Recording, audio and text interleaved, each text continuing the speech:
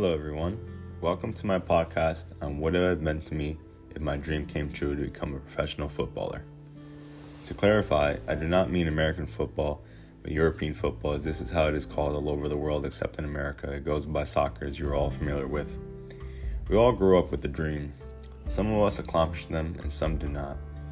Although just because our dream job did not come true, it is never too late to make new dreams and accomplish those things. I'll walk you through my journey of how I almost became a professional soccer player. Obviously this has not come true, but I have a new dream job now and I will tell you it as we progress.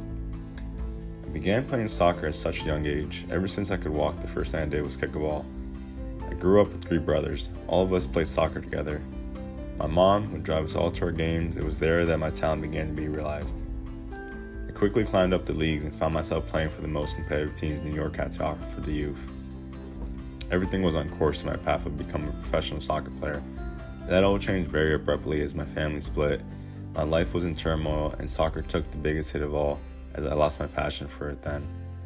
What I wish I would have known now is the importance of mental strength in becoming a professional. The following statement is from a professional player. By far, the thing that differentiates the most an amateur with a professional player is their mental strength.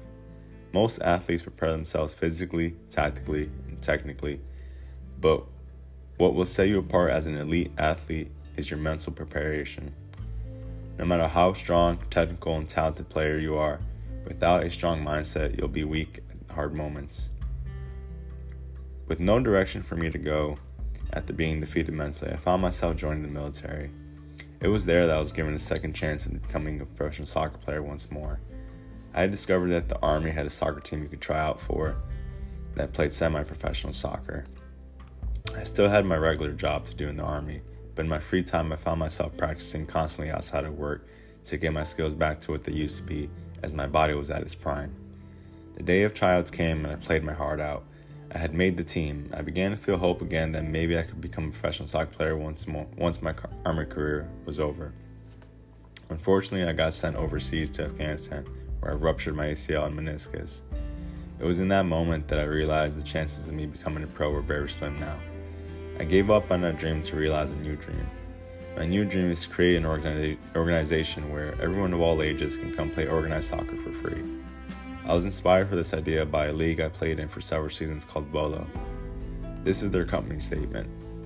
This happy accident turned into our passion project that is now a 501k non-credit organization, providing leagues in each of our cities for ages 6 to 12 years of all genders, abilities, and races to play at zero cost to their families. And we're just getting started. You see, soccer was what gave me countless hours of happiness, and I've always admired how it brought people together. If I can make another person who perhaps doesn't have the financial resources to play organized soccer an opportunity to realize their dream to become a soccer player, that is worth so much to me. We look up to the professional soccer players from around the world. We aspire to be like them. That is my new dream job, to help others realize their dream in the sport I hold the dearest.